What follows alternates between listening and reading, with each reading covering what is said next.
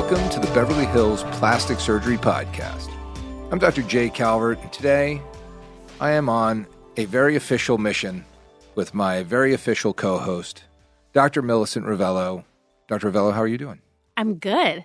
I'm glad that we are officially official because it's only been like 4 years that we've been doing this podcast together. So thank you. Well, we're official because we are sitting in a studio for real and not slumped on a sofa and hanging over a chair or, standing in a hallway, whatever we do when we do our podcast. We are actually in the Podcast One studios to do our Beverly Hills Plastic Surgery Podcast, and it feels pretty good. It is. This is a really nice studio. I do feel like I am very official, and this is great. I'm really enjoying this studio. We got some beautiful flowers.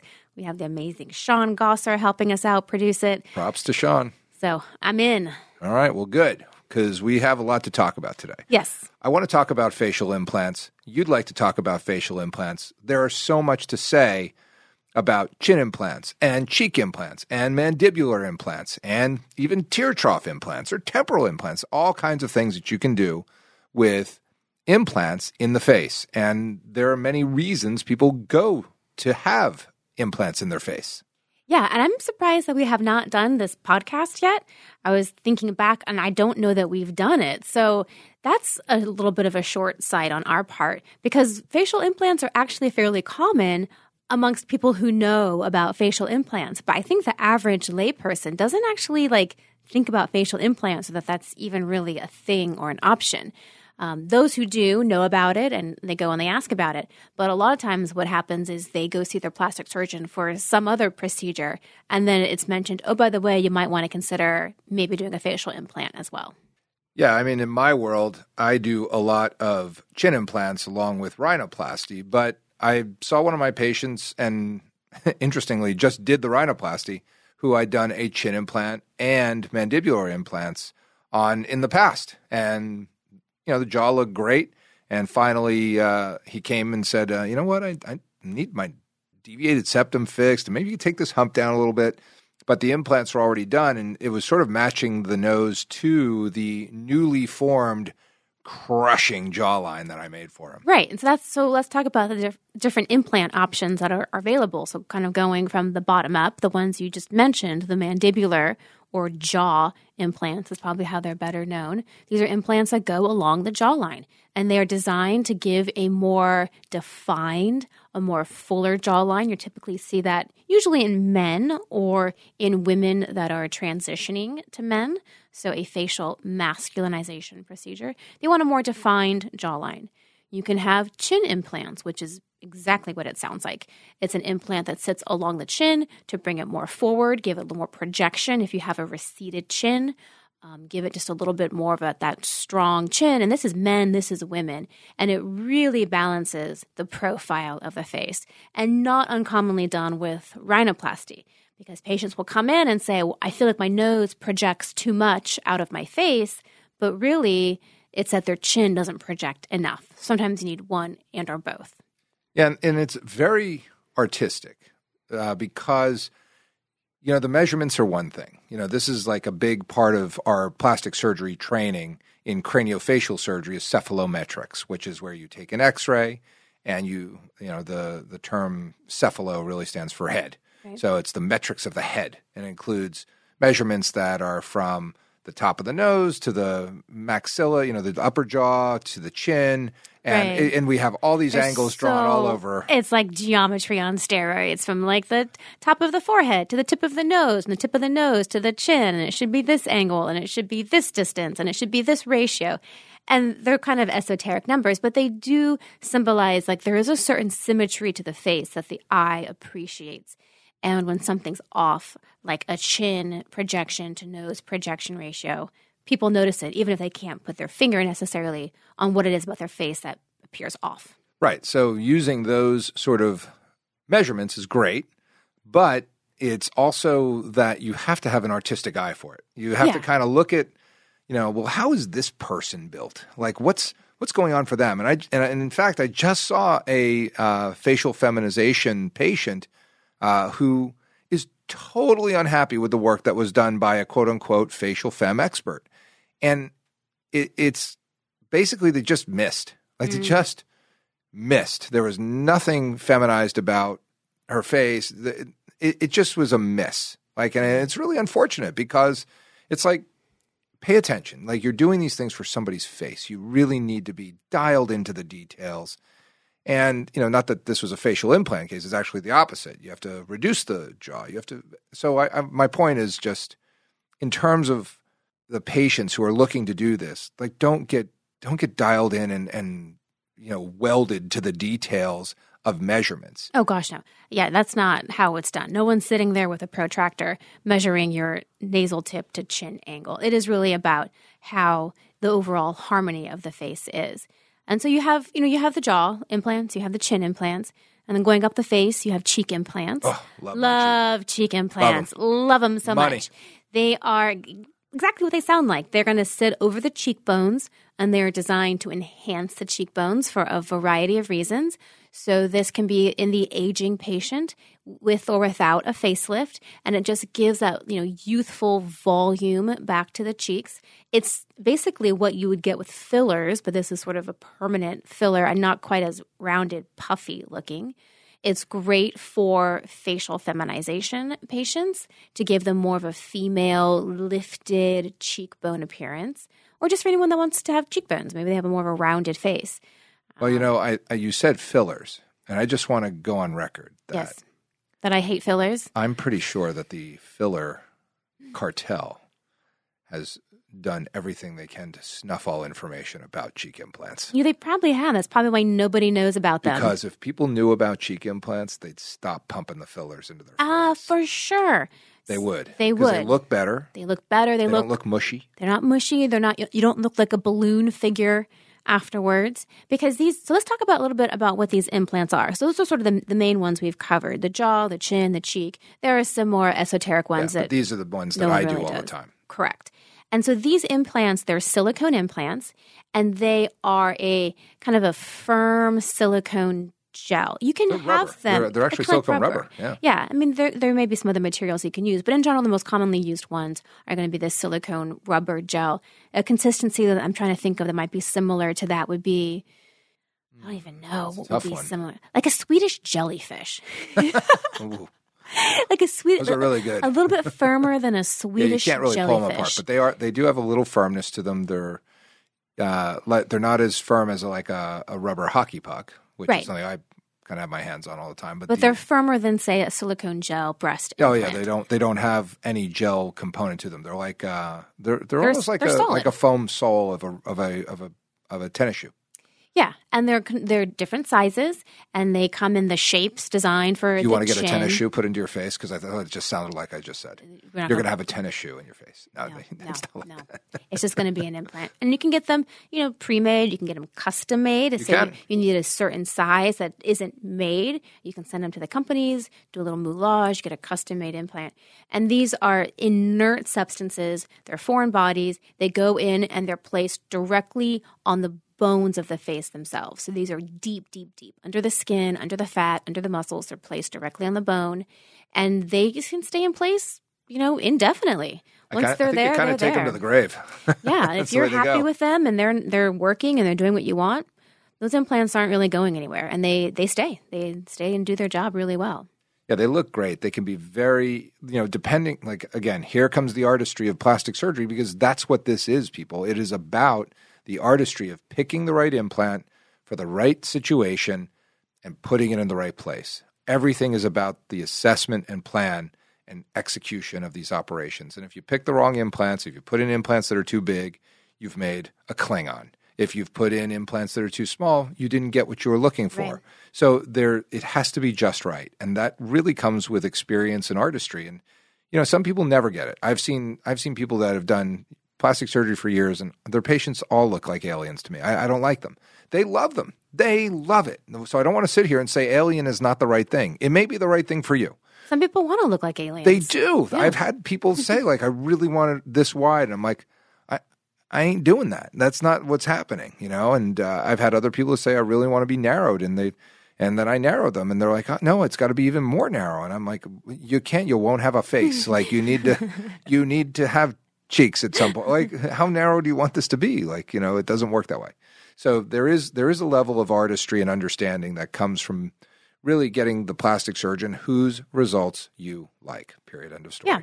And the procedures themselves are fairly straightforward, and we can kind of go through those three we mentioned. So chin implants, probably one of the most common implants. That's an incision. You can put it in the mouth. You can put it under the chin. I know you have to put it in the mouth? You don't have to. That one has issues, but it can be done that way. It can. Or you can do it through an incision under the chin. Go down right where that, chin bone is.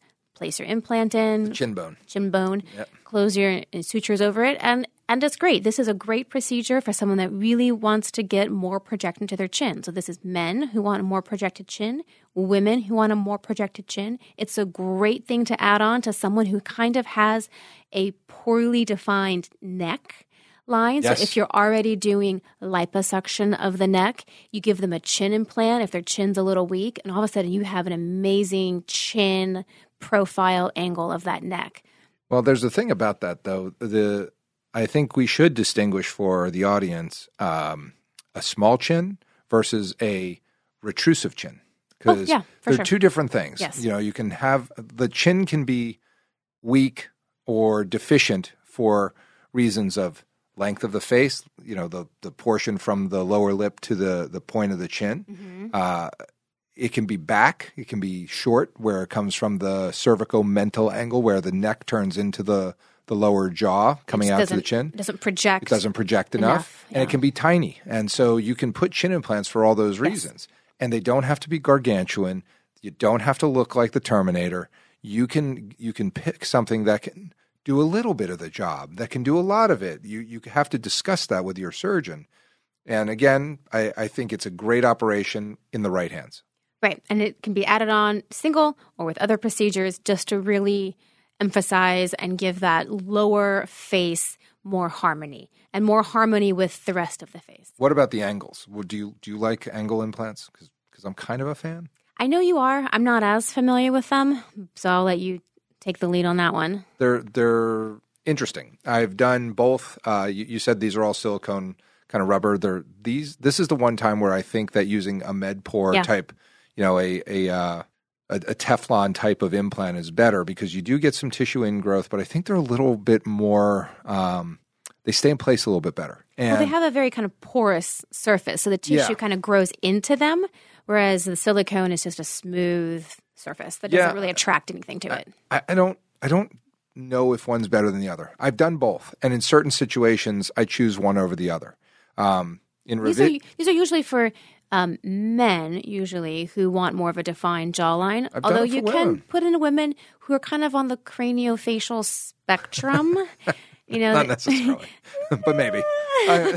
Okay, so I did some for a patient of mine who has since moved away, but she was like begging me. She was like, I really want angle implants. And I was like, do you need them? And I saw what she was looking at. She was very deficient there. Mm-hmm. We put in some small angle implants, totally changed her face. Well, this is why people do jawline fillers. Yeah, beautiful. It just was like a home run. So yes, men, women, it's anybody who feels deficient at the angle of the jaw.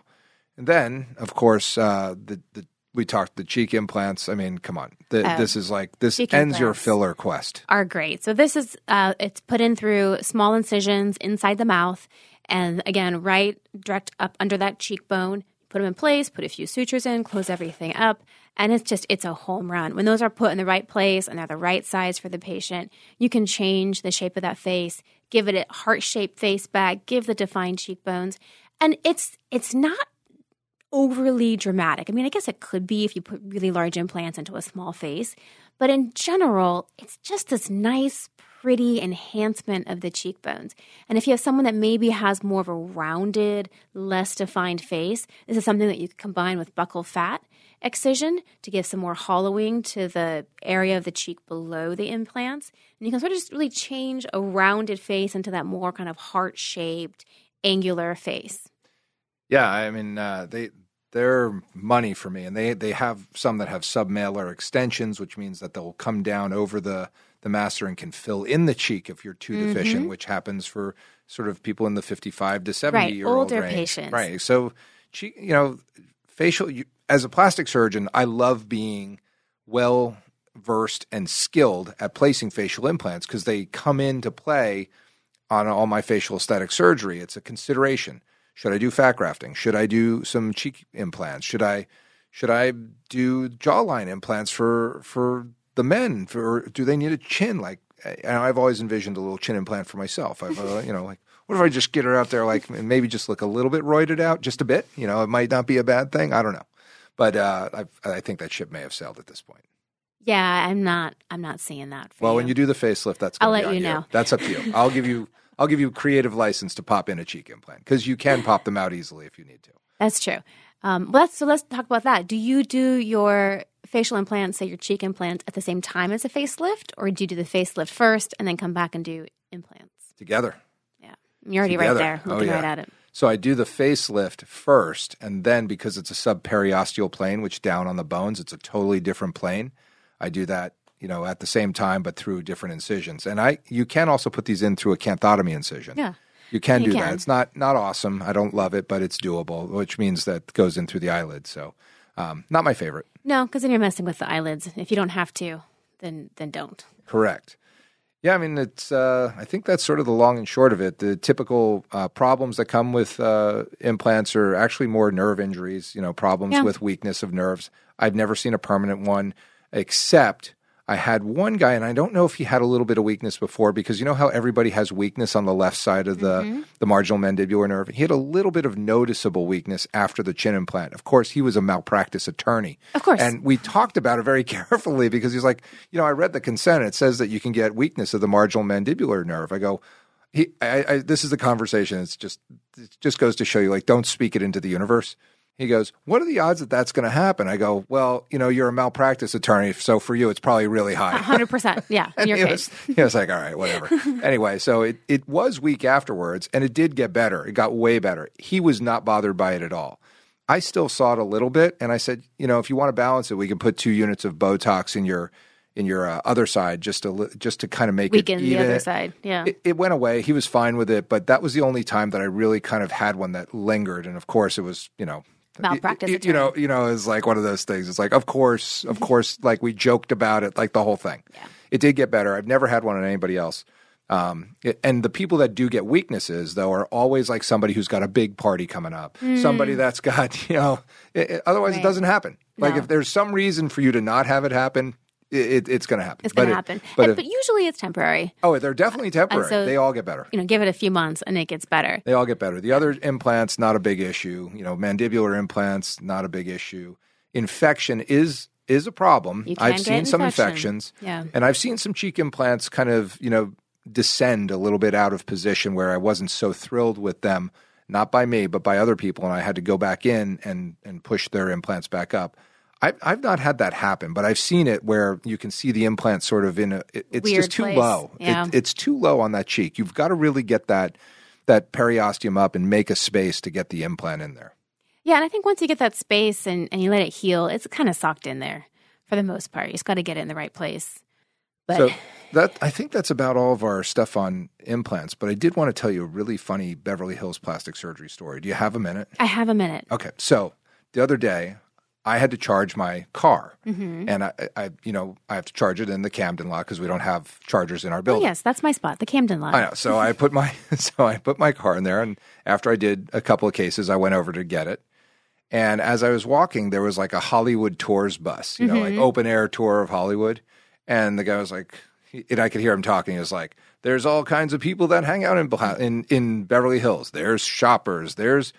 There's that. And there are plastic surgeons in the wild here. And he totally saw me coming. And he goes, and if you look out the window right now, there's a busy plastic surgeon walking right by. And I waved to everybody, and they freaking lost it like it was a plant or something. What? So it was really good. Because I kind of totally improved with the dude. So yeah. I was kind of cracking up. Plastic surgeon in the wild. That is too funny. There's a plastic surgeon in the wild right out the right side of the bus. And I was like, hey. I do love those tour buses. I think there's 1 or 2 companies where you get the cost of your tour reimbursed if you spot a celebrity or something like that. Way. So I've always wanted to dress up like my celebrity Your doppelganger? My doppelganger, just to see if I can fool one of the tour bus people and have them like think I'm somebody. Who is your celebrity doppelganger? I don't know who it is now. When I was super younger, like in my early 20s, it was actually Lindsay Lohan.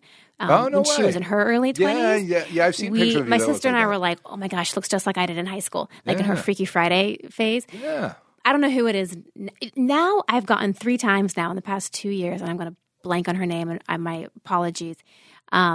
She's the actress who's the sister in The Crown of the first season. I don't know who and that she's is. also the actress who's in some of the Fast and the Furious movies. And I have seen none of that. I should know who my celebrity doppelganger is now, but I'm blanking on her. Who's yours? Mine's either Christian Bale or Tom Cruise. Not too bad, but not anymore, I don't think. I think I've aged out of that We were in the office a few months ago, and one of my patients saw you and was like, it's Tom Cruise.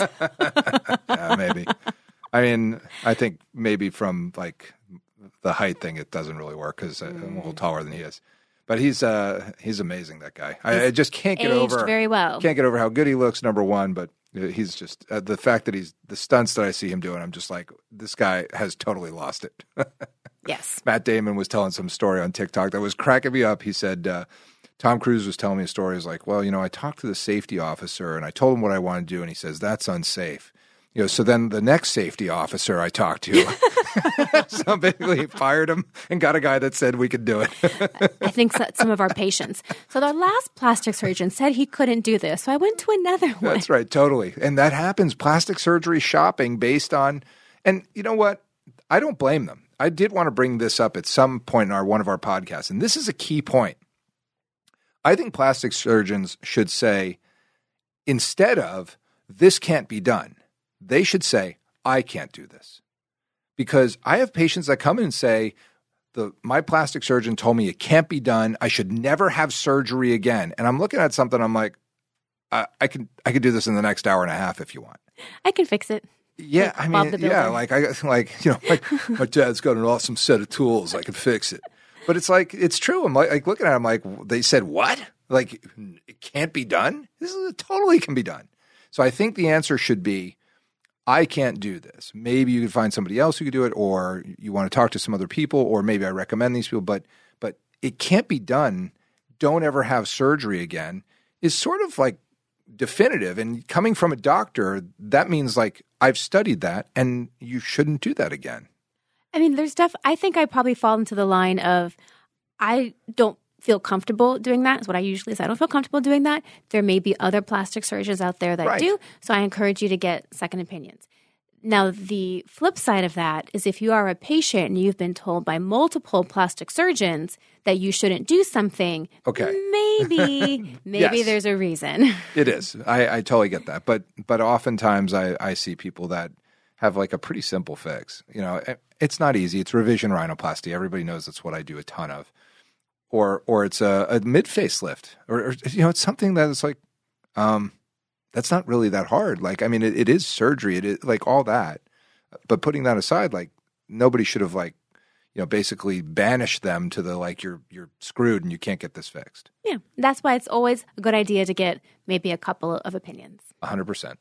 Well, this has been really great. Happy to be in the studio with you, Dr. Ravello. In the wild. That's right. Plastic surgeons in the wild. Maybe we should rename the plastic surgery podcast. Plastic surgeons in the wild. Anyway. We have to wear clothes if we call it that. Yes, we will need to do that. Shucks.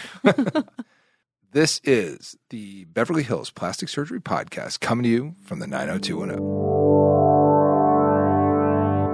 If you like what you heard on the Beverly Hills Plastic Surgery Podcast and want to get in touch with either Dr. Ravello or myself, this is how to do it. You can reach me at the website, ravelloplasticsurgery.com. You can reach out to the office directly through the website with any questions or consult requests, or you can call the office directly at 310-954-1355, and you can reach me on Instagram at Ravello Plastic Surgery. And to reach me, the phone number is 310-777-8800. My website is drcalvert.com, drcalvert.com, Instagram, Dr. J. Calvert. And of course, you may want to check out our YouTube channel for the Beverly Hills Plastic Surgery Podcast, which is simply that, Beverly Hills Plastic Surgery Podcast. Hope to see you all in the office very soon.